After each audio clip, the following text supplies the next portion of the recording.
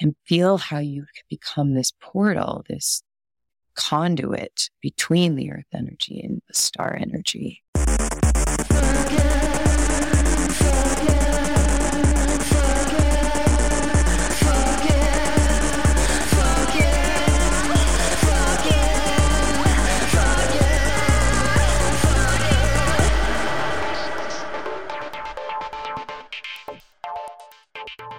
Hello, and welcome to Fuck Yeah, the podcast where we say fuck yeah to sex magic.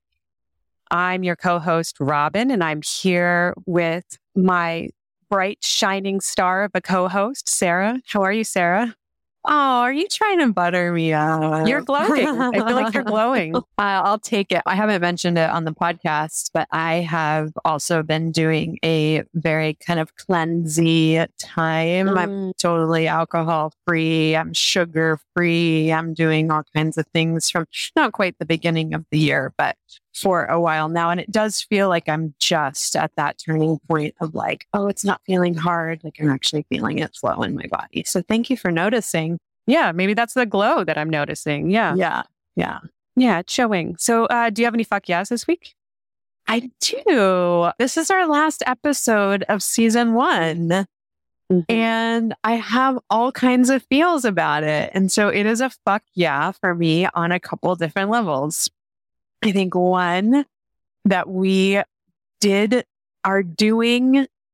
in the process of the damn thing.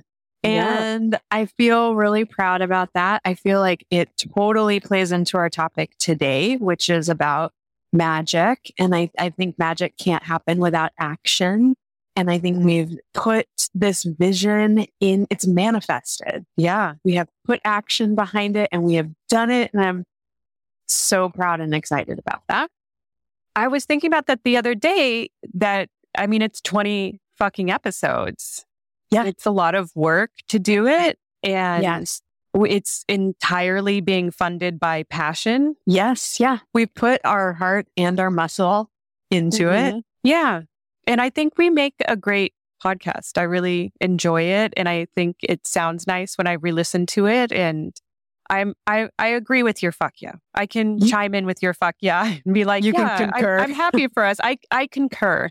Yes. Yeah. No, I think we make a really good team. I love the podcast as well. I think maybe once I've had a cringy moment and that's it, and so I feel really good about it. And I also, at the same time, in like that balance harmony principle, I'm glad we're going to be taking a break. And so that's like equal parts fuck yeah for me of like my life when we started this was just structured really differently. I've taken a really big job with Love Honey, which is an awesome sex toy retailer, lovehoney.com. People should go check it out. It's like a lot of work to do a podcast, a full-time job, single momming, and, other projects that we work on as like hustles. And so I'm so excited about that moment of rest and for us to come back together and then revision and set our intentions for season 2. Yeah. And like that whole part of the process being just as valuable as the like production mode period of time. Yes. Yeah. So I'm so excited we do it. And I'm so excited to take a break from it. And I'm so excited that we're going to come back and do it again. Yeah. We're just doing the thing. Yeah. Oh, I did want to mention something before we get into it too much. Yeah. In the last episode, in my poem that I had read, my spoken word, I had said, there was a line that was, I have got so much clit, I don't need no balls. And you really liked that line and I did too. And I was like, wow, did I really come up with that? And then as the week went on, I realized, no, that's from a song. I was really into L7, still love L7. I don't want to take credit for that. I changed it slightly to make it possessive, but that line is the last line in Fast and Frightening, which is all about a, hard ass, cool woman. And that's the last line. She's got so much clit, she don't need no balls. And it is an awesome, I re-listened to it. It's an awesome fucking song. It's so hard. They were so rough, and I really appreciated that about them. And I think a lot of my persona at that time came from idolizing them, and particularly Donita Sparks. So I just want to give a shout out to L7, my riot girl, hard feminist roots. I love them. I don't want to take credit for that wonderful line. It should all go to them. Fast and frightening. Fuck yeah to L7. I just recently got tickets to the band that was that for me. It wasn't quite my teen years. I wasn't cool enough yet, but by college, I got way cooler in my music taste and would see La Tigra live all the time in Portland. And I am fucking going to La Tigra this summer, and I'm so excited. I can't wait. Oh my God. I want to go to La Tigra. Where are they playing? They're playing at the Greek. And all over the world, y'all. There's still tickets in many locations. Go get your La Tigra tickets. Speaking of powerful feminists, our guest today, I cannot fucking wait. Witch Wild, our favorite witch. Yeah. And we're going to be talking about sex magic, which is something that I have only ever so slightly touched on. And so I have so many questions. Yes. And I had a very magical experience with them and Max. So we're going to talk a little bit about that also. Ooh, I can't wait to hear. Okay, let's get into it. We're really excited to get witchy with you. Oh, good.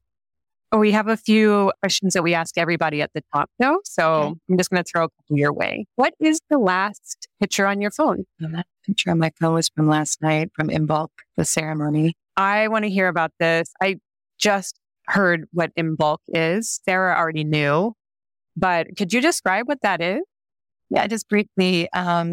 It's the midpoint between solstice and equinox. There are lots of cultures that celebrate this midpoint. And it is the igniting of the seed. It's really the first inklings of spring.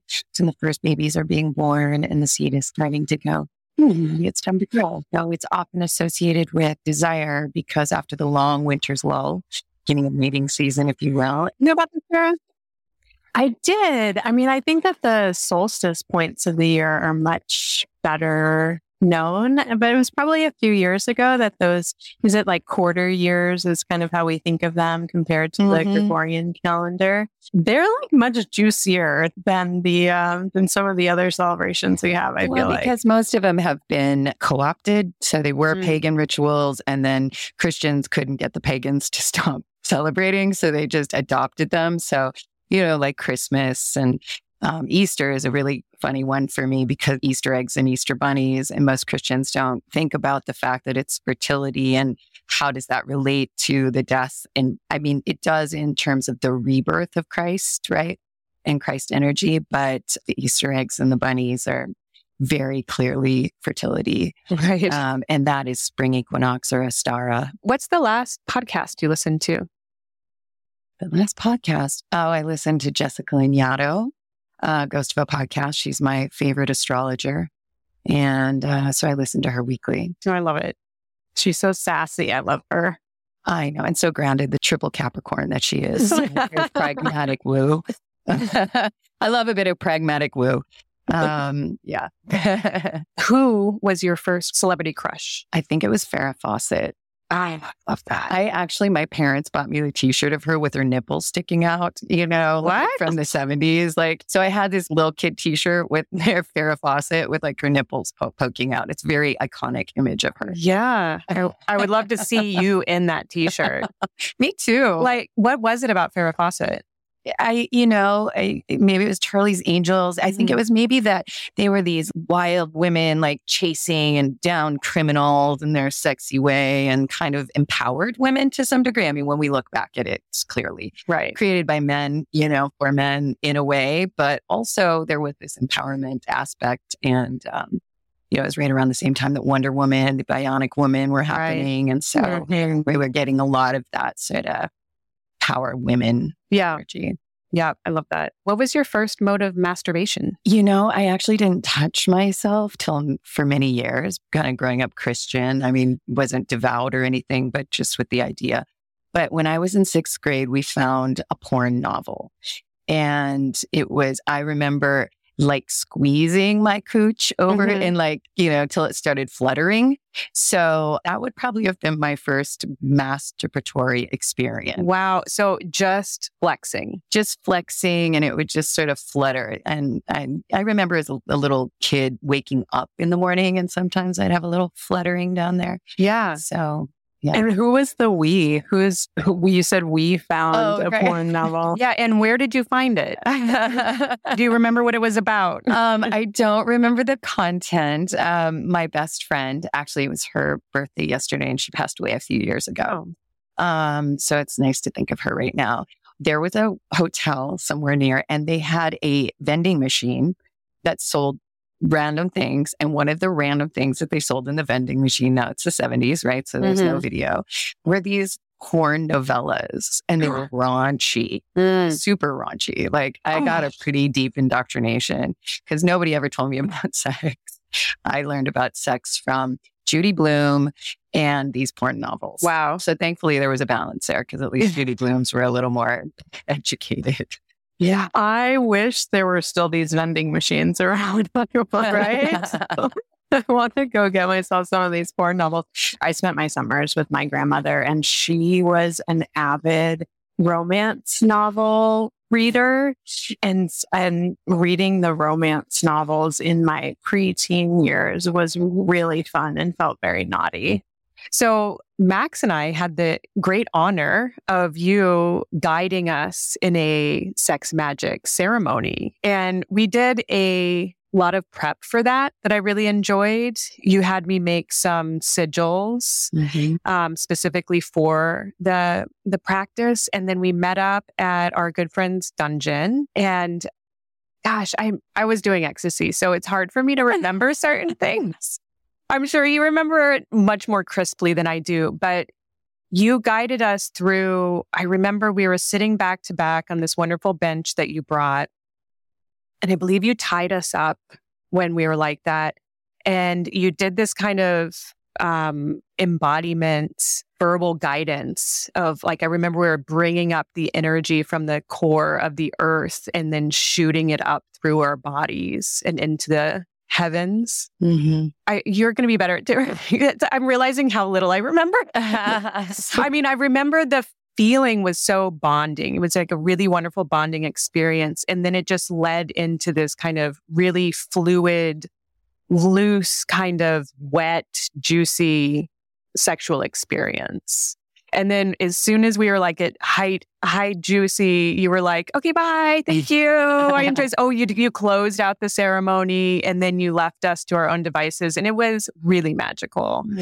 Can you like kind of guide through like what that was? Because I'm really not doing such a great job. No, that's okay. Well, the first experience that you talked about is what we call in witchcraft grounding and centering. So it's really like creating the channel between the earth and the cosmos, right? So you ground down into the core of the earth and you bring that earth energy up and then you channel that through your heart and through your energy portals. I use energy portals rather than the word chakra. So you channel it through your energy portals and then out into the stars and then you bring star energy and as we say, you remind yourself that you're a channel between the earth and the cosmos. So that was the opening. And then generally after that is an intention setting. And I know that you created an intention. That's right. Because that's a really important part of sex magic work, right? Like where are we bringing this energy? And you were really channeling it into your family. Right. You wanted to just really bring that energy towards, harmony and prosperity in your family and health and all of those things, which was beautiful. Yeah. And then circle casting happens, creating sacred space. And that's one of the key components. And we can talk about the many ways that sacred space, but because I'm a witch, I am very formal about it. So I call the corners and the above and the below and really call on those energies of the elements and the directions. And then, I put you on the bench and I bonded you back to back. And then we went through the energy portals. I believe that we did the sounds, which are tantric sounds of, lum, vam, Yes. Yum, hum, and om. And, it's a way of, again, getting energy moving. And I think that we also had you sort of imagine that they were blending, where these energies are harmonizing between the two of you. And then, I think we went to the sigil, and you actually painted the sigils on each other. Right. And then it got a little randy. Randy. It's all coming back to me now. In a way, I feel like the reason I'm having difficulty describing it, I mean, partly there was like some other things involved, but it was almost like a lot of a subspace feeling. Mm-hmm. And you also do doming. I think there's this combination, or one informing the other in that kind of situation. Like, it was really an orchestrated event that got me, and I think Max also, into a trance-like state. That's what I was going to say. At best, it's a trance-inducing state, right? Because then we are open and we are more in our body and more less thinking, less pragmatic, and more in that liminal space, for sure. Yes. And that's the great thing about having a guide, right? Is that you get to kind of let go into that and trust that I'm going to take you someplace, or someone's going to take you someplace. Yeah. And you very delicately dropped us off in this very, I don't know how to describe it. It's almost like velvet, like a very soft, cushy kind of, I don't know, vaginal type space.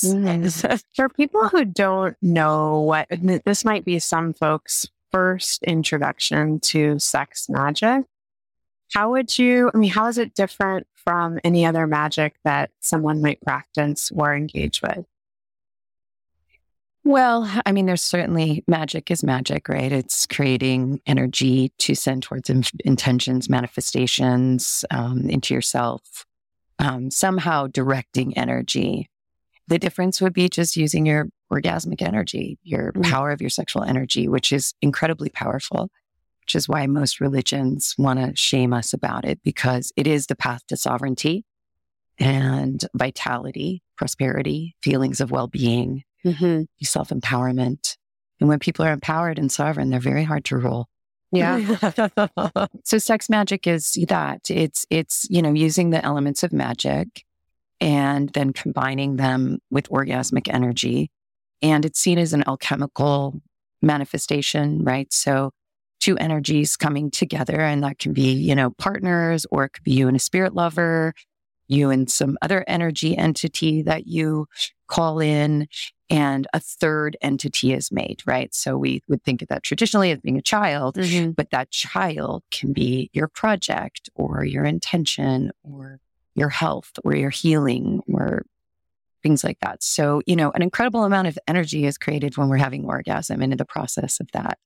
And we usually just kind of let it dissipate, right? We're like, oh, that feels good.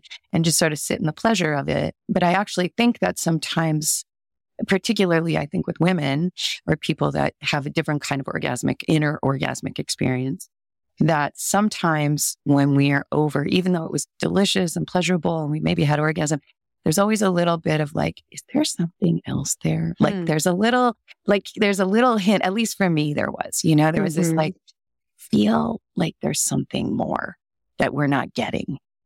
And then, over the years of study of different spiritualities and sexual techniques and technologies, I started discovering that's something more for me, and that love and pleasure are not enough for me all of the time, that I need to go to a whole other dimension, right? And access other energies and use this as sort of my orgasmic spaceship or something. Wow. All right. So I feel like I'm hearing two different things, not contradictory, of course, but there's one, the using sex magic or experiencing sex magic as a way to emphasize magic for your intentions. Like you set an intention and you can really juice that up with your sex power, right?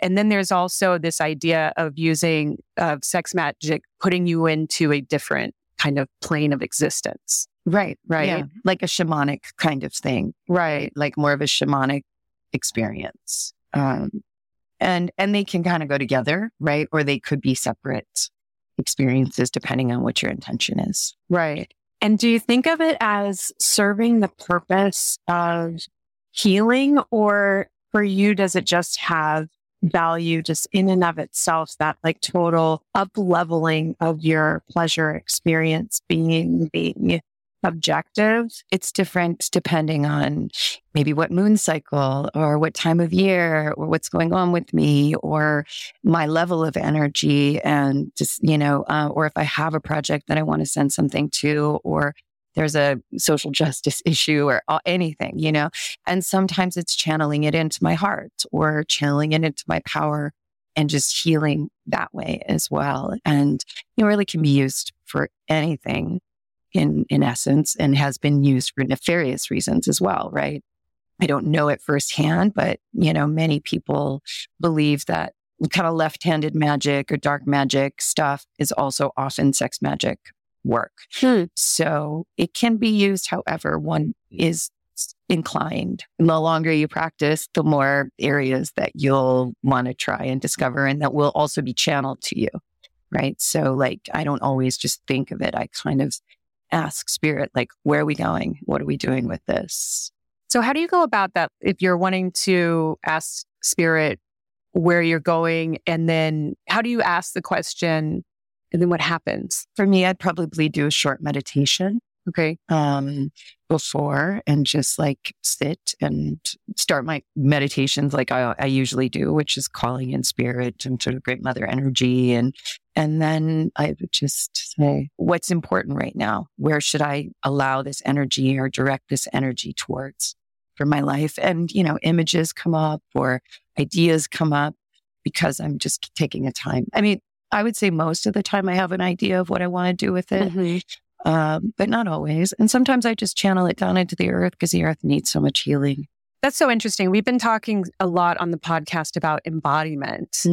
And I feel like this is taking the idea of embodiment into this spiritual universe level, taking a real embodiment experience like orgasm and going into the astronomical, literally size. You're talking about the earth and the universe. I mean, that's next level. Yeah.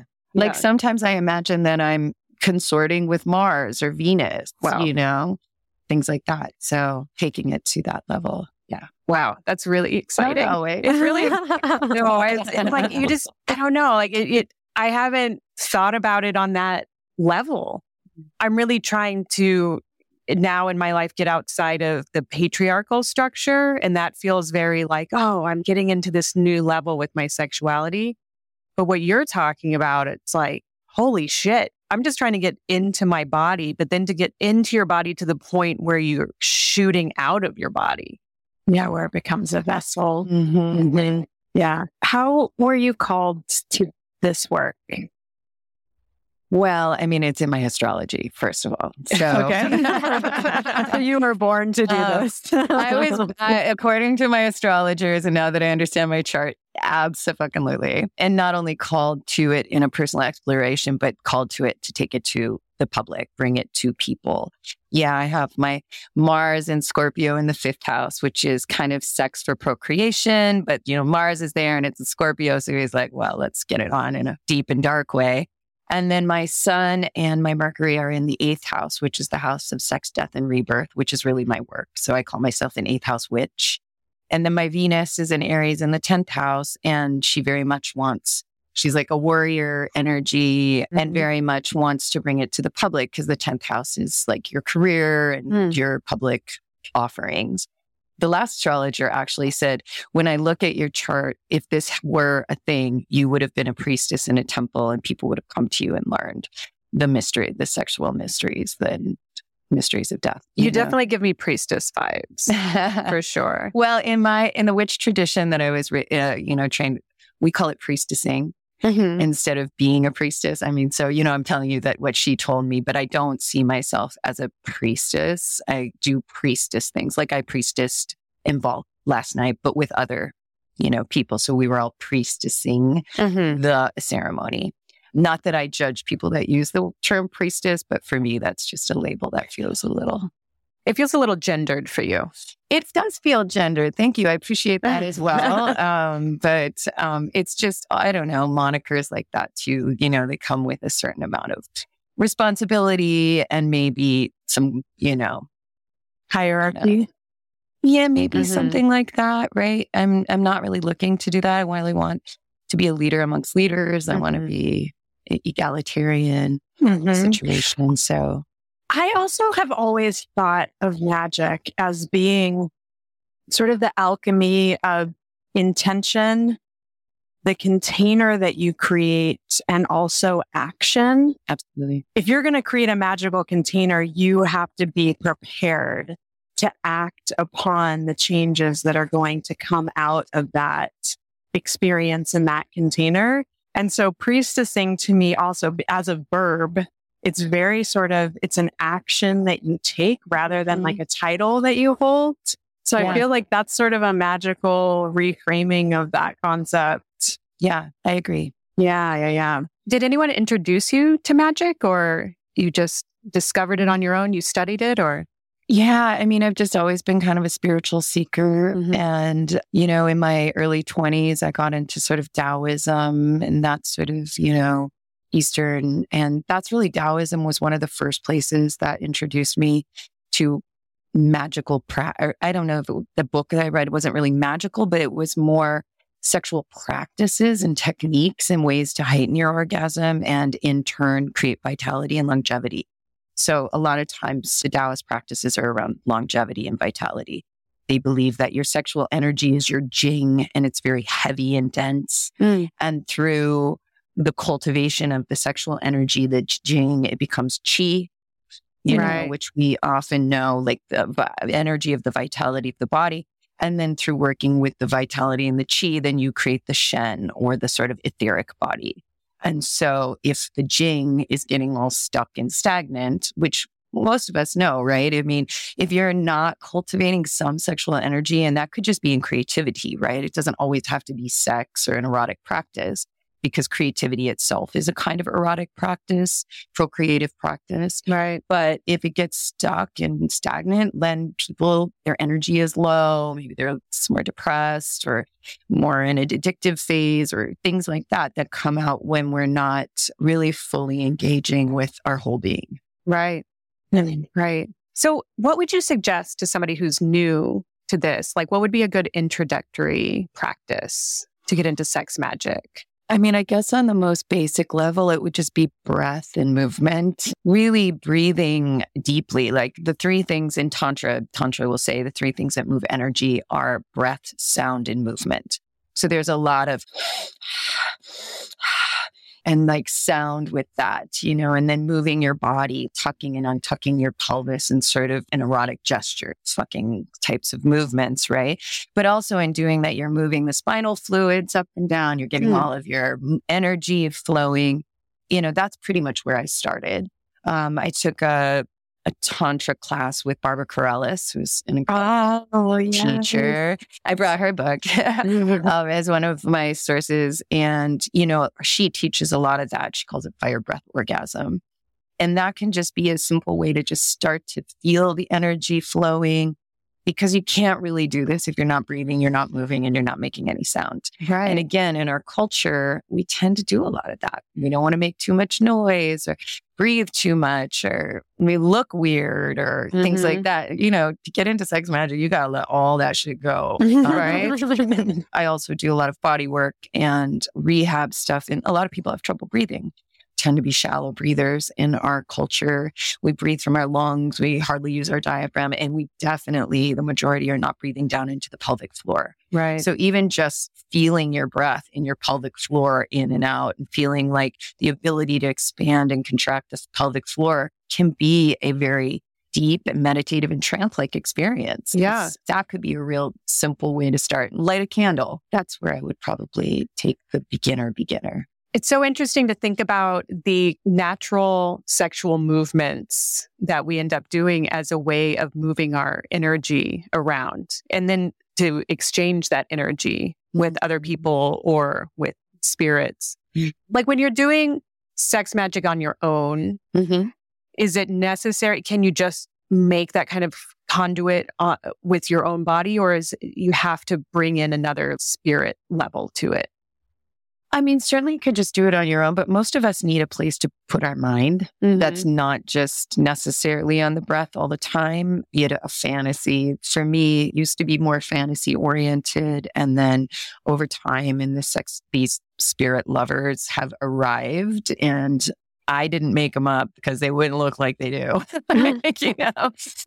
And they sort of morph and change, but they feel very real. I guess one could do this just on their own in a way that they don't bring in other energies, but then it's probably not as magical because it is this sort of alchemical marriage thing that really is what ignites the magical aspects. So in consorting with your spirit lover in a solo practice, the two of you, or three or however many are there, right, are then coming together to create that third entity. Can you tell us about one of your spirit lovers? Yeah, no. No? I thought about that. No, because it's, some things need to stay secret. Yeah. And secret is akin to sacred. Yeah. Yeah. And it may sound silly to someone else. And in that way, it kind of takes some of the energy away from it. No, I respect that completely. Yeah. And also, it could look very different for anybody, you know? But I do believe I have two main ones. I believe one is like a star energy. And I think one is an earth energy or fae energy. So I can say that. You're blowing my mind. Is there a particular practice that you engage in regularly that's a favorite for you? I have a lot of practices, around my health and well-being. Are you talking specifically about sex? Yeah. Over the last 3 years, I have only had one physical human encounter. Prior to that, I've had more sex than most people, for sure. And I've taken this little break, both consciously and unconsciously. It was part pandemic and where I am at in my life and my perimenopausal, to be menopausal any moment. So it feels like a kind of time, a little cocooning time for me. So in this time, my practice has been relatively similar in that I do it in a magical way. Even if it's a little quickie, I still will cast a circle, even if it's just a basic thank you to the directions, 3-minute kind of thing, accessing that energy. And I've done it long enough, I can conjure it quite quickly. But I always cast a circle. Even if I'm not, have some great intention, I'm doing it in sacred space. And I'm reminding myself that this is sacred, that sexuality is sacred and not profane, as we've been taught so much in our culture. I mean, it might have its profane moments, right? But even those can be sacred. In BDSM, we do that all the time. Something that looks quite profane in a sacred context is sort of the sacred profane, if you will. Right. Yeah. It always involves breath, energy work, a lot of visualization of energy moving through my body, through the portals, activating the portals, using sound. I do a lot of toning and long sounds. I do a lot of connecting my clit to my pineal gland. So a lot of trying to help decalcify the pineal gland, but also activate the pineal. And for people that are not familiar with the pineal gland, it's a tiny gland that they often call the God gland, where DMT comes from. But it's also controls our circadian rhythms. And it looks like a little tiny pine cone. And you know how you see Buddhas with the little tiny pine cones on their head, where they kind of stick out. They almost look like little braided things. So that's believed to be pineal glands. Where is this located? Is it in the brain? It's your third eye. Oh, essentially. Really? It's in the frontal cortex? Or it's deeper in the brain? Or? It's a little deeper in the brain. And all the energy portals or chakras are all associated with the endocrine system. Okay. So the crown chakra or crown portal is associated with the pineal gland. So it's kind of like ultimate God vibration energy. Wow. Something that came to mind when you were mentioning that continuing to create sacred space, it makes me think a little bit about this really common issue that people run into in long-term relationships, where they're like, oh, it's not really sacred anymore. Like it's not, we're not connecting. It becomes this really sort of rote activity. And it actually makes me wonder if it's somewhat connected to the fact that early when you're connecting with someone with new energy, it's almost ritualistic in the sense that you're really making, you're creating that intentional space, casting a circle of sorts. And then over time, it just becomes this kind of quotidian kind of endeavor rather than having the same sort of intention behind it. So I love this idea of really thinking about ways that you can create sacred space around all of your sexual practices. And in that way, they sort of become sex magic. Yeah. I mean, even as simple as lighting candles, which is very common, right? For people to light candles when they're going to have a sexual experience. And I think that happens less and less, especially if you're living together. It becomes domestic, which has its own issues, with books and people like Esther Perel, who talks about mating in captivity. It's like a lot of times people are just laying in bed and they're like, well, should we do it? Right. And not taking even a moment to light a candle or turn on a beautiful light or put something sexy on. And these are all these small rituals that we do much more, like you said, in the courtship phase. They're coming over, you're going to have sex, you shave, you powder, whatever, the sex oils on and those are really great rituals, but we rarely attribute them with sacred or magic. We attribute them with passion or love or pleasure, but the magic aspect, if it's there, it's very unconscious. And if you have a deep connection with somebody, you might have those kind of portal opening moments where you're like, whoa, where did we go just now? I think that can kind of awaken that possibility in people when they've had those kinds of experiences, which I don't know that everybody has. Particularly, it's a heterosexual, heteronormative situation. Because again, sex magic has been in an ancient way, when we're thinking about Sumeria or Babylon, Inanna and Ishtar, the magical and sexual and erotic realms would have been in the hands of women, right? Or maybe trans people or queer people, right?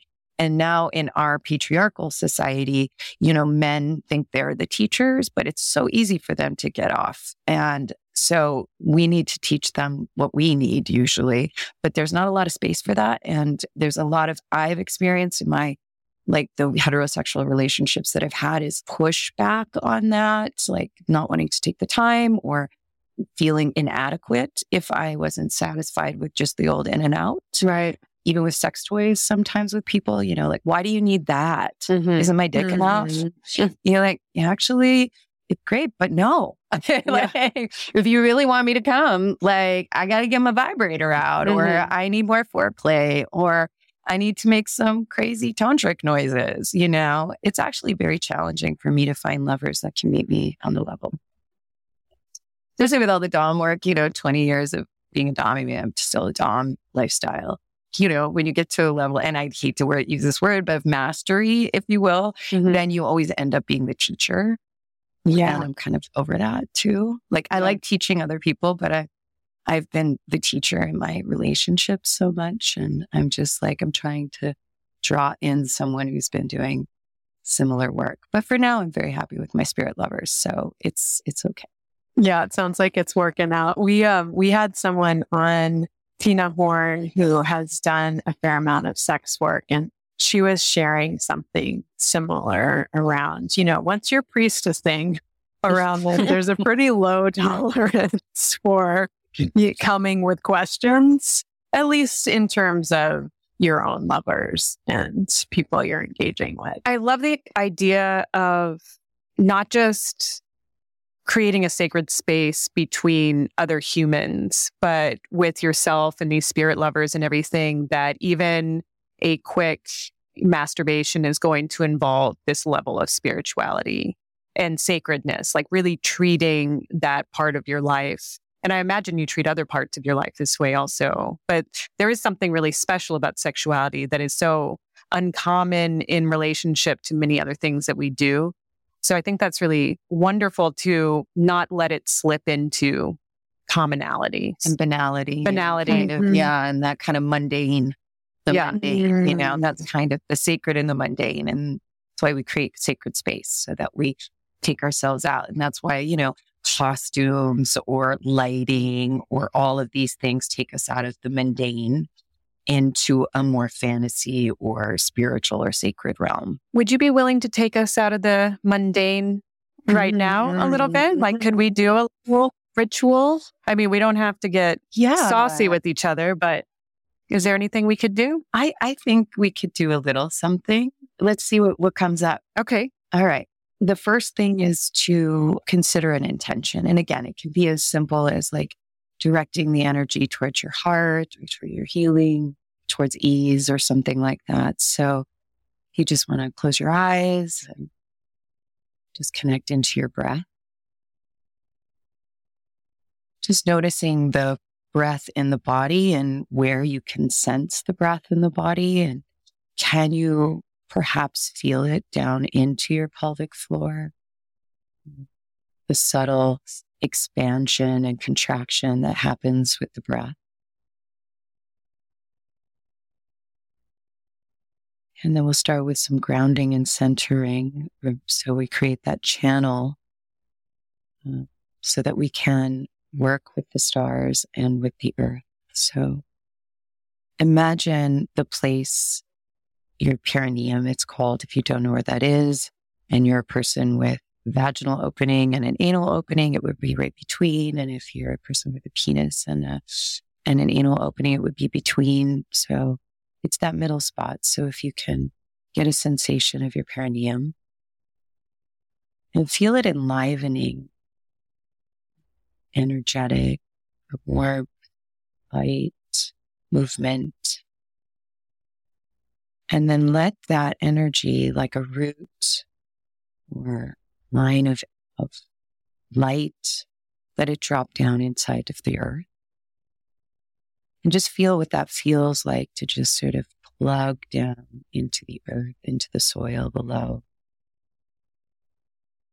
And let that energy continue deeper as you go down, imagining the mycelium, the richness, sand, rock, bone, crystals. And just keep letting that energy continue down deeper and deeper. And as it continues down, start to sense the radiant energy of the center of the earth. And feel your root yearning towards that connection. And as your root taps into that, feel that enliven this connection that you've created, this root, this energy beam.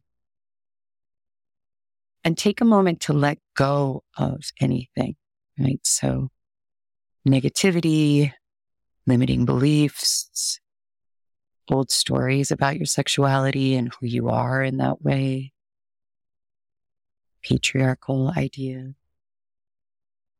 And just let the earth just burn them up, regenerate them, transform them, use the alchemy of the earth.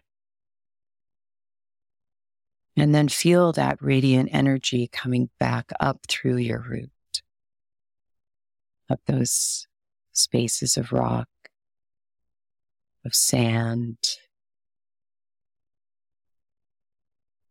of rich earth.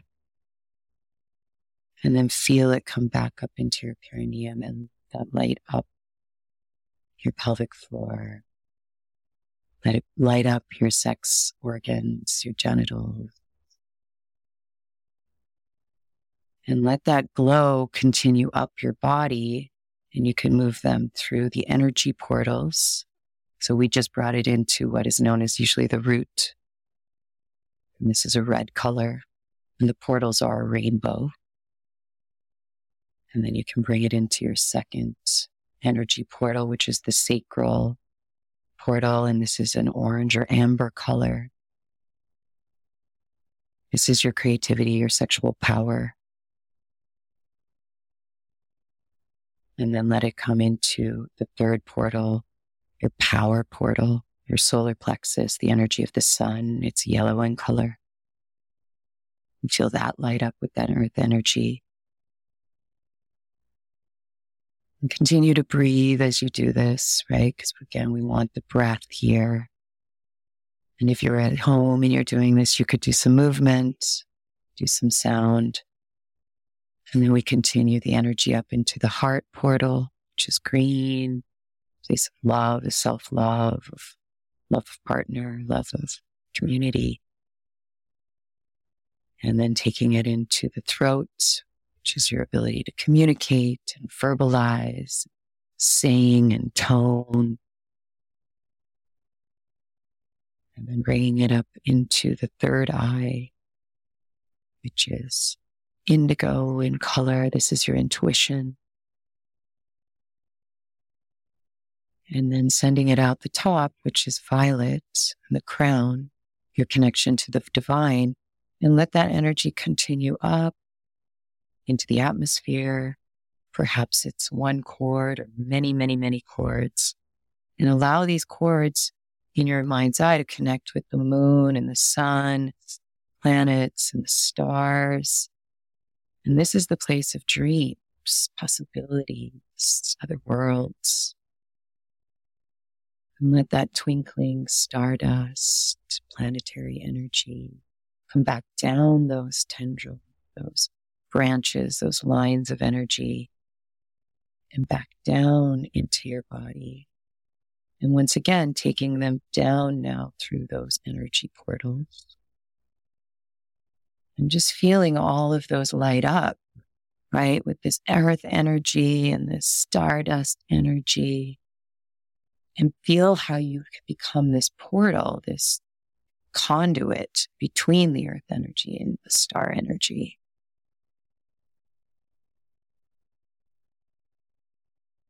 And then that practice can then be taken so you can do that while you're touching yourself, right?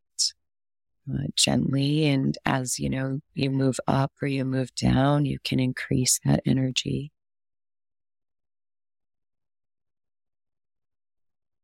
And then once you're grounded and centered, what I would do then is I may cast the circle before or after, but for those of you that are casting a circle, it could literally be as simple as just acknowledging the earth and the north, acknowledging the east and the air, the south and the fire, the west and the water, the above, the below, and the center.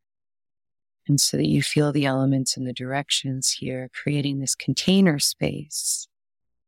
And this is the place that you really call in the intention, or you call in the energies, because you created the room for them to be. It'd be like if you invited a guest and you didn't have a guest bedroom, right? Where are they going to be?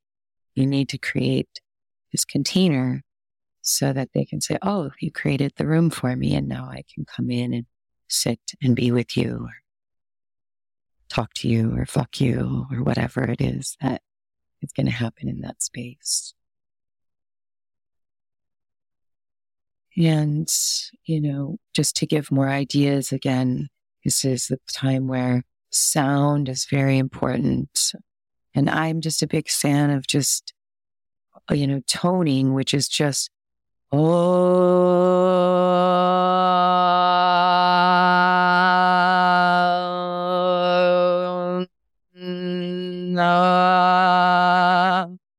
just letting that sound move through my body. And again, create more energy.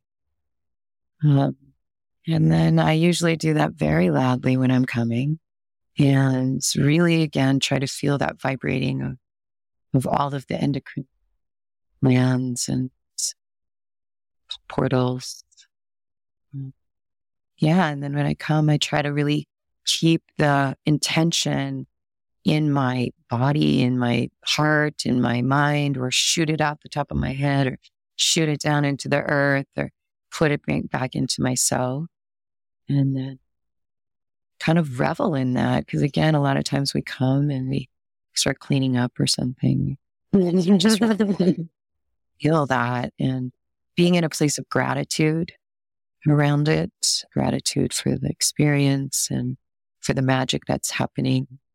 And then closing the circle, which is again going counterclockwise. So I start in the north, which would be the north and the earth, the west and the water, the south and the fire, the east and the air, the above and the below. Wow. No, It's just places again.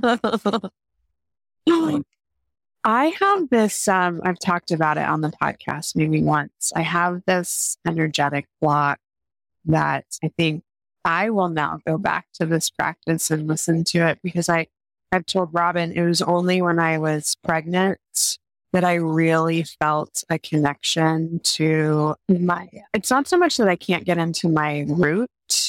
It's that between the solar plexus and the root, it feels like an energetic dead zone.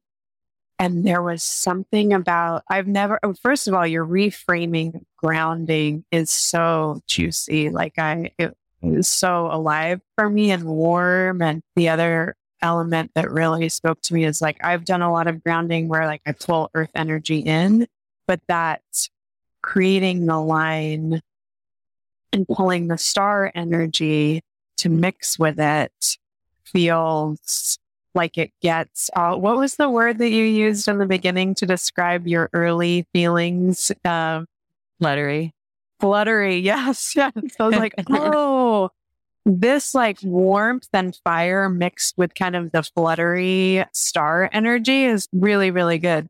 But I felt in that grounding practice, there was just a little bit of breaking through that rock wall that I have there in that energetic dead zone. And so I'm really excited to do a little bit more exploration of that.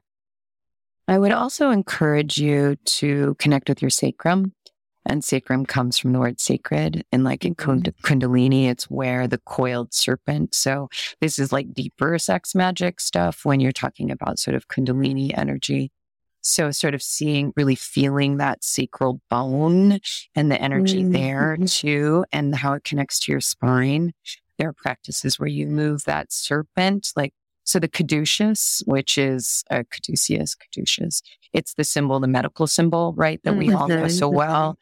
And that is essentially Kundalini energy, right? The serpents crossing and that line, that post in the middle is your spine or the shooting of the energy. And then it usually has the wings, right? So it's the way to liberate the Kundalini, which is a health practice. Wow. And so maybe something for you around Kundalini, or again, connecting to your sacrum, working through some of this, like moving that energy in that way.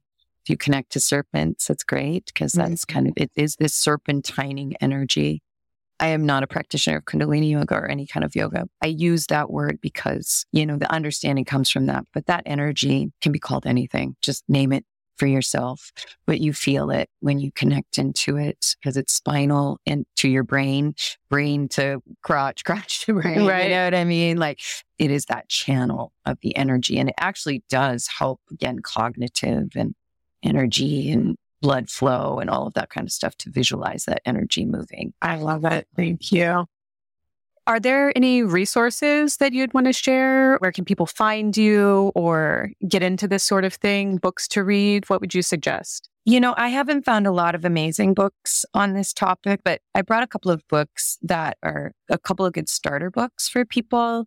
Urban Tantra by Barbara Corrales. The book for me is a little dated, maybe a little 90s. For me, some of the language doesn't appeal to me, but the practices are solid and she's amazing. And I've taken a couple of workshops with her in the past and just feel really lucky to be turned on to that. So that's Urban Tantra, Sacred Sex for the 21st Century. And she talks about sex magic and using it for healing. And it's very simple to use. I've also brought this very simple book from a group called Pagan Portals that I just recently got.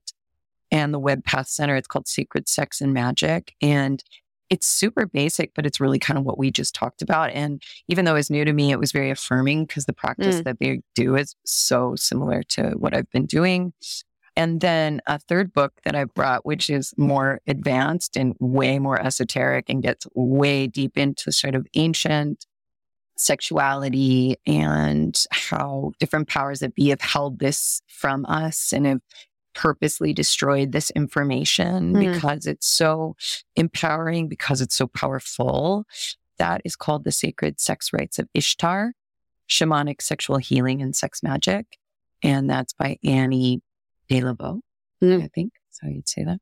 I don't agree with all of that she says either. She's got some weird ideas about gender and some other things that but it feels like that's the case for a lot of this stuff. And then for Taoism, Mantak Chia is probably one of the best known teachers for Taoist practices. I learned the clench and hold from him, which I think I also taught you in Max, which is a practice of kind of an edging practice where you get to the edge of orgasm and then you tighten up every muscle and you swallow and you roll your eyes back in your head and you hold it as long as you can and then start up again. And if you do that a number of times, your orgasm will definitely expand. The energy builds the energy. It's like one of those containers where you just hold the energy in so much that it becomes super sparkly or almost explosive or something like that. Another teacher, Carla Tara, I don't know if she teaches anymore, but she was a teacher for me. Annie Sprinkles, Sluts and Goddesses is actually a really kind of great video to watch for the real beginner, just to get inspired and goofy and wild and just claim it. Yeah. She's always inspiring. Oh, she's so good. Yeah. And I'm very much like her too. I'm an eco-eroticist. Like I very much have erotic experiences in nature. Well, this has been amazing. You've blown my mind. I have a lot of research to do now and time to spend with myself and the earth. Find some spirit. What did you call them? Just your spirit lovers. Spirit lovers. Your spirit lovers. Yeah, you got to go meet them. I'm interested. And they may not come in as a persona. It might just be a feeling or a sensation too. It might be an animal. It might be, there's so many ways that can show up for different people. Might be a demon. Wow. Not against demons. A fairy. Yeah. Or a bunch of fairies. Oh. Right. Well, we saved this conversation as our finale to season 1, and Wild, you have delivered. This was really magical. Yeah. Thank you. I appreciate it. I'm really grateful. And so to find me, I do this pretty privately for the most part, but on my Instagram, I am at Anastasia Barada, and you can find my movement practices and some of my ceremonial practices there. My more erotic Instagram is Witch Wild with an E, like Oscar Wilde. I am developing a workshop on this that I'm doing kind of a, workshopping the workshop next week with a group of wild people in Joshua Tree, and they're going to help me sort of hone it. And then if it goes well, I think I might do it on Zoom, because I think it'd be really interesting because people can turn off their cameras and they can either do it fully clothed and in a kind of not overtly sexual way, or they could get naked and try this stuff with themselves. So, that's in development at this point, but because I am recognizing that we need this, or some of us need this. All of us could use it. And the person that wrote The Sacred Sex Rites of Ishtar did say that she believes that a lot of the violence and like deep perversions, things like pedophilia and whatnot, are because we have had this sacred element taken. And so it has just distorted sexuality, especially for men. And it doesn't have a context or a place to channel that energy. So it becomes destructive. And, I think it's something to consider. It may not be the whole story, but I think there's something to that. So more love, more sex, more magic. Fuck yeah.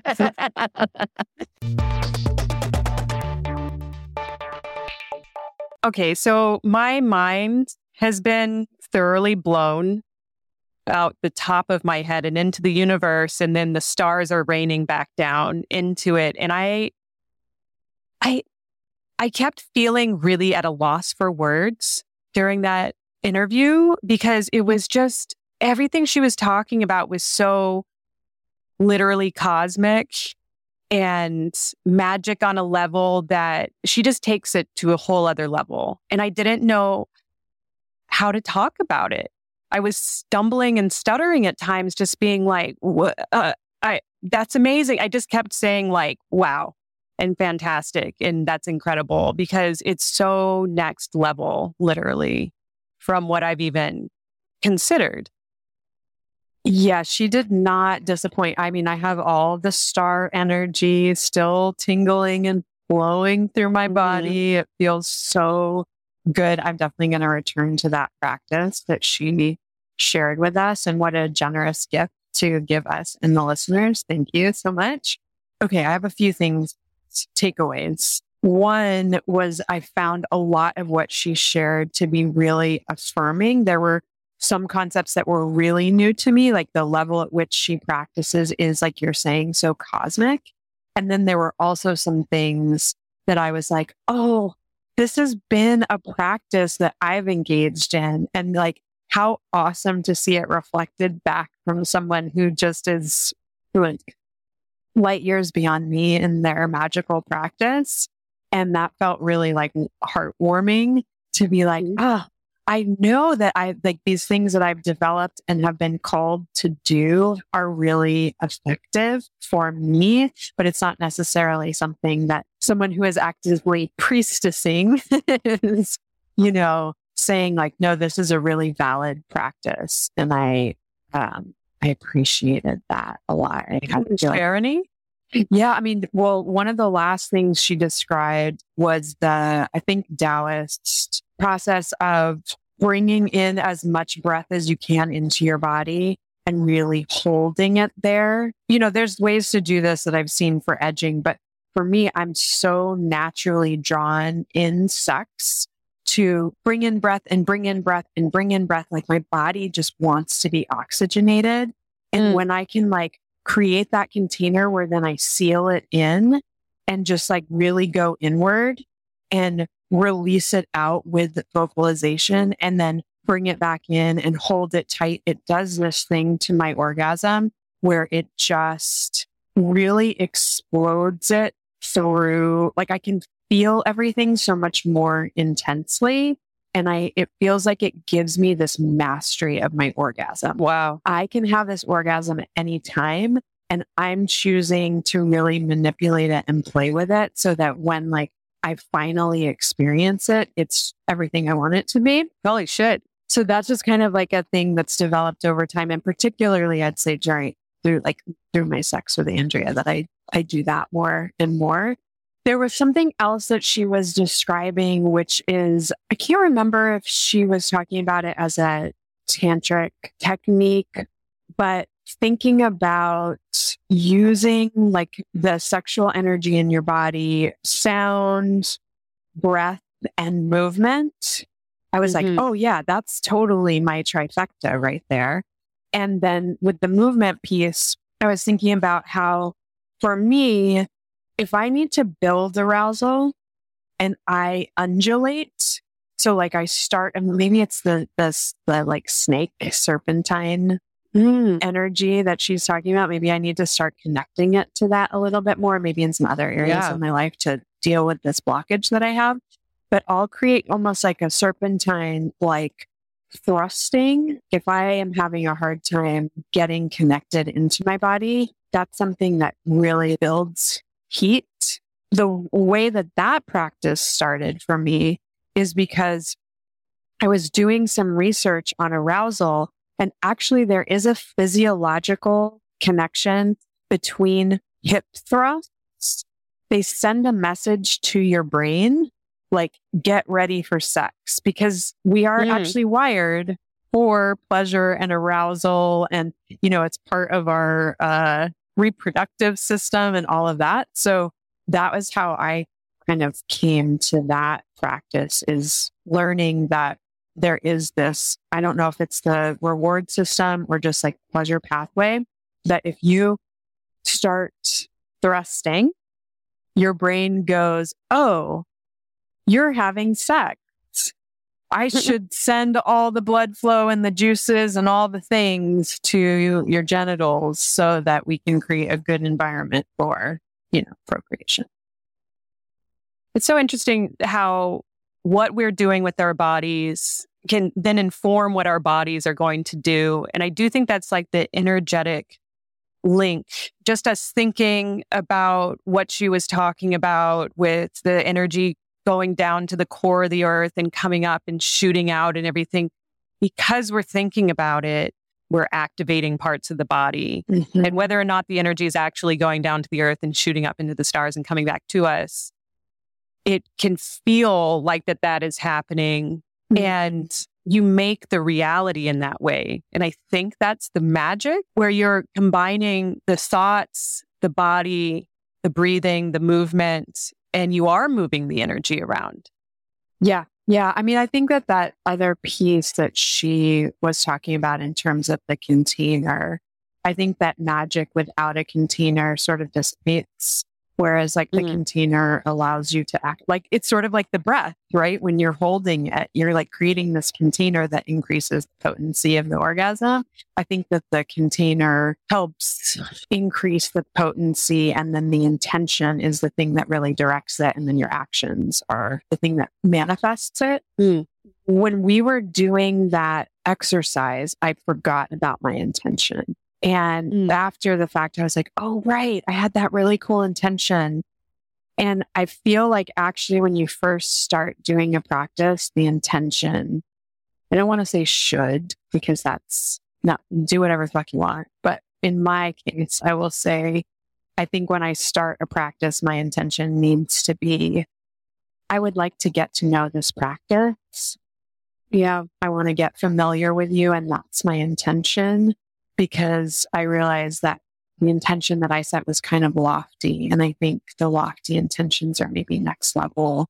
Whereas initially it's just like, oh, hey, let me get to know you. I lost my intention as well. I was just very into what she was saying and being in my body and feeling the feels.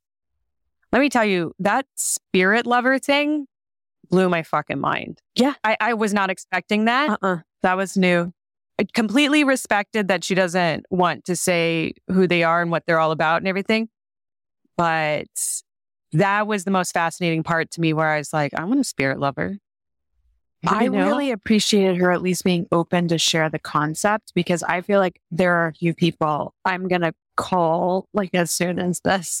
I mean, I'm going to text them actually, because I don't call people, but to be like, you have to listen to this, because I think that this is going to be really good for you. Because I was like, wow, that really takes the practice of solo play, of staying really connected to the sexual energy in the cosmos, and not having to tie your sexuality to a partner. Like that just takes that whole concept to a or whole even new level. Humans. Yeah.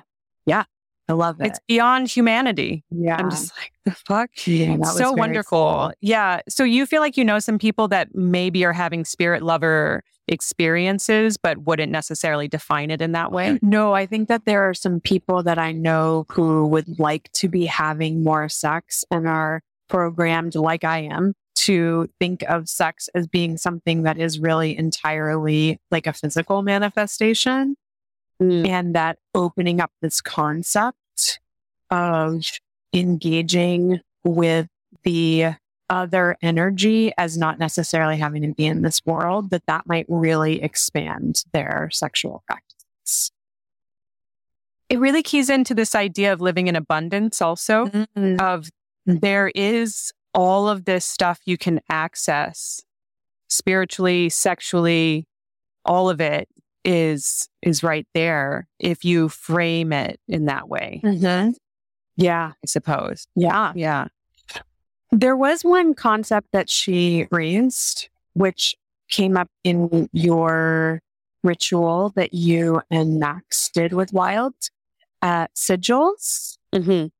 Yeah. Do you want to say what the sigil was? And because I don't know that everyone's going to know what a sigil is. I didn't know that much about it. You'd made a video about sigils that was the first time I had ever heard them. But she brought these runes that I think were supposed to be Nordic in origin. So it's these different shapes that have different kinds of meaning to them. So I selected the runes that I felt were closest to my intention. And then each shape I combined into its own new shape. And that was the sigil. It's like a semi-geometric line drawing that we ended up painting on each other in the Sex Magix ritual. And I kept it on for a while. I was like, I don't want, I mean, we didn't paint it. It was markers. So it didn't necessarily wash off that easily. And it was nice to have that marking. No, that's cool. I like that she used runes. I've learned about sigils using letters.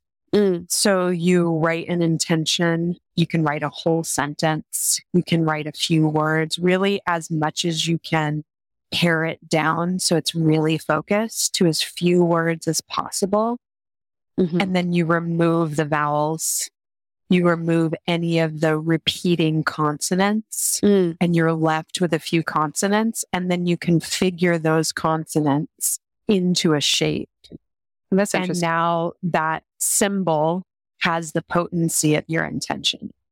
I like that. And you can like meditate on it while you're masturbating. You can put it on your bedside table. You can put it on an altar, like whatever ways that you practice magic, but basically that it's then the container of your intention. I love it. It's a visual representation of your intention. You're not reading a language you learned after you'd already been on the earth for 6 years. You created a symbolic intention that you can just visually access. Yeah. And I think the idea around it is that it gets into your subconscious.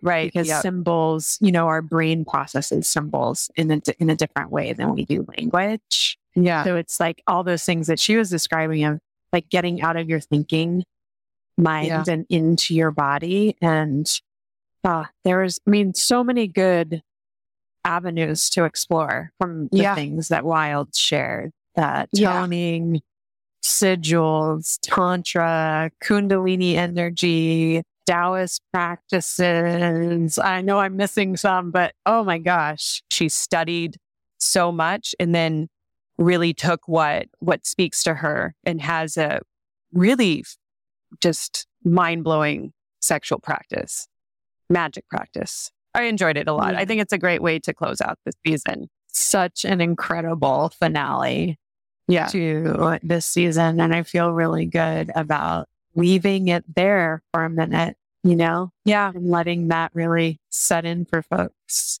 I would love to hear from listeners how that ritual affected them. If you felt something from that, if you're utilizing that practice. Yeah, please send us your stories, your fuck yeahs, what you thought about that practice, anything that you emailed to us between now and season 2. When we come back, we would love to share, live, quote unquote, on the podcast. So be in touch. We're at fyeahpod@gmail.com. or at fuckyeahpod on Instagram and TikTok. Yeah. And let us know who you would like on the show. Maybe it's you. Maybe it's an educator or someone you know or whoever that has a really interesting story or perspective. We're here for all the learnings and all the feels. Yeah, we really can't wait to come back for season 2. We have I just pulled it up. I'm looking at it now. This list of potential guests who we're going to be reaching out to is bigger than my phone screen. So it's going to be really good, y'all. Yeah. We can't wait to see you again on the pod in 6 weeks. Fuck yeah.